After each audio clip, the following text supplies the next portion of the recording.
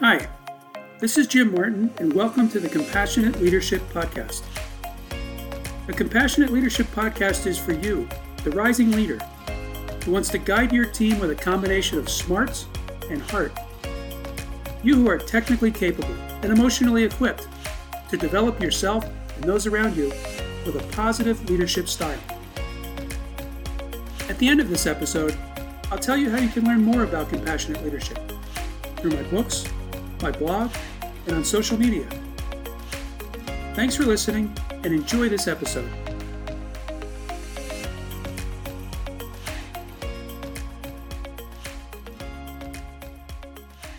Hi, it's Jim. This is a special 5-part series designed to help individuals who have been forced to transition from on-site work to working from home. During this series, I will share my best practices of being effective while working from a home office. I have worked from a home office for over 30 years. There are essential habits you need to develop in the areas of office setup, discipline, time management, organization, and communication. During this difficult time, I want to help you master this part of your work life and aid in coping with this specific challenge brought on by the COVID-19 pandemic.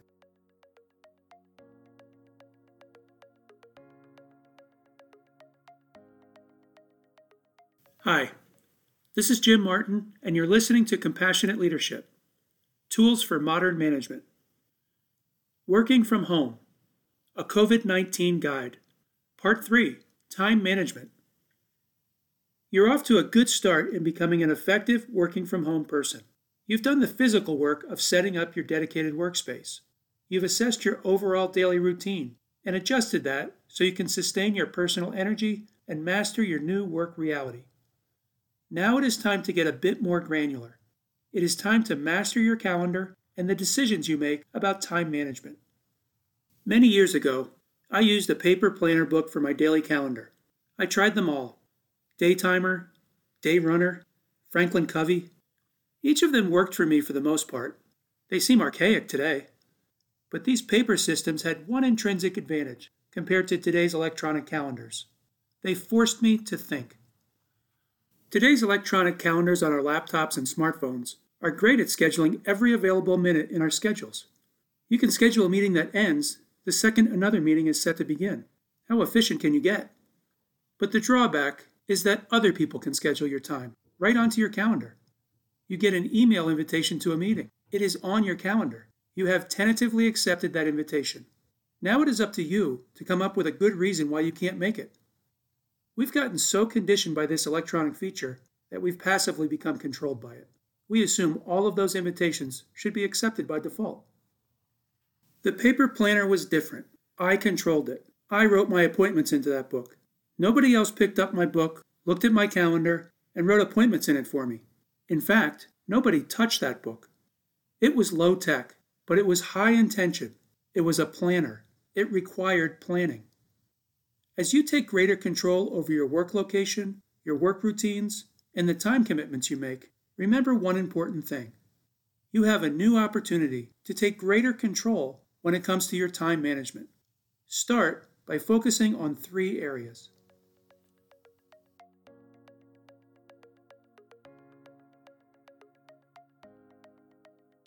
Scheduling calls and meetings. You're not going back to a paper planner, but you can take this opportunity to think and act differently about your time commitments. Block off sections of time on your calendar that are not available for others to book for you. I've always considered it a best practice to schedule myself for dedicated project work, or reading, or planning, or thinking. These blocks of time are not available for anything else, or for anyone else to book your time on your behalf. It is the equivalent of preventing anyone from picking up your paper planner and writing an appointment in it. While that automated scheduling capability still exists, and working from home in the current crisis hasn't prevented this practice, one thing has changed: your mindset. You are now in a different mental place. You are thinking more clearly about being intentional about the things you do, about the groceries you buy, the way you wash your hands, and how you interact with others. Carry that new assertiveness over to the way you make yourself available for work commitments as well. Commit to the most important things. Don't drift into the trap of getting pulled into low priority work just because others have visibility to your calendar's open spaces. Be intentional about your time and play a little time management defense now that you are taking more control of your work habits.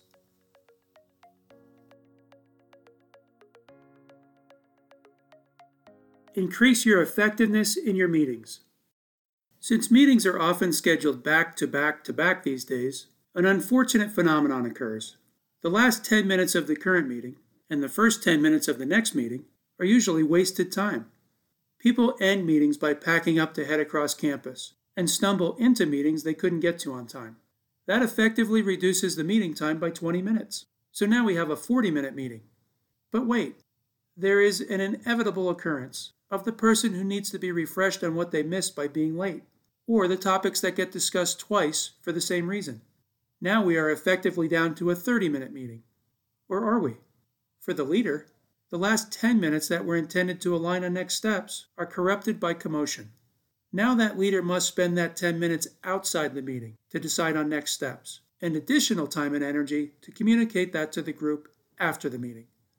For a 1-hour meeting, we end up spending almost that same amount of time in duplicate work because the scheduled meeting was so inefficient. There is a new opportunity here. In a traditional on-site meeting, even if some people are phoning in, you are subject to this inefficiency. If just a few people are physically on site, they still must come from and go to other meetings. I've been on countless conference calls when you can hear that stampede beginning in the conference room. Checkout time. In our new reality, everyone is calling in. Nobody is on site. Recognize this. Be prompt, coming and going. Challenge your colleagues to be prompt and efficient in their meeting attendance and participation.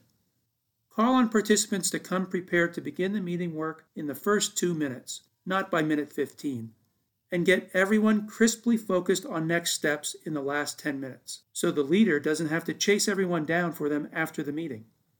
There is a level of empathy that everyone needs to carry here. We're all in a new reality. This is a very simple contribution all can make to make our work lives as positive and productive as we can in our new situation.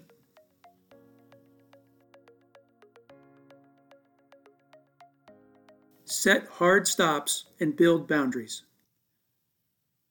You've heard people say it. I have a hard stop at the top of the hour. That is code for letting everyone know that the team's ability to end meetings on time and respect everyone else's commitments is atrocious. Maybe the person that articulates this gets a side eye, as if they're not a perfect team player. I don't buy that. Organizations that don't demonstrate respect for the time of their people create cultures that don't respect their people. Period. Begin treating every end time of your meetings, your personal work appointments, and your workday segments as hard stops. End your meetings on time. If you're doing scheduled project time, end that work at the appropriate stop time, regardless of whether you're on a roll or not. When it is time for your lunch break or the end of your day, make those stops clean. Respect yourself and your family time. Don't let work overrun the gaps in your day that give you the energy you need to be effective. On that note, don't eat your breakfast or your lunch at your desk. Don't weave bites of your meal between and around your work. Now that your job lives in your house with you and your family, maintain healthy boundaries. When it is time to eat, stop working. When it is time to work, stop eating. Keep as much distinct structure between your work life and your home life as possible. You'll find you'll enter each with the energy you need to be good at both, and you'll anticipate each with a positive mindset.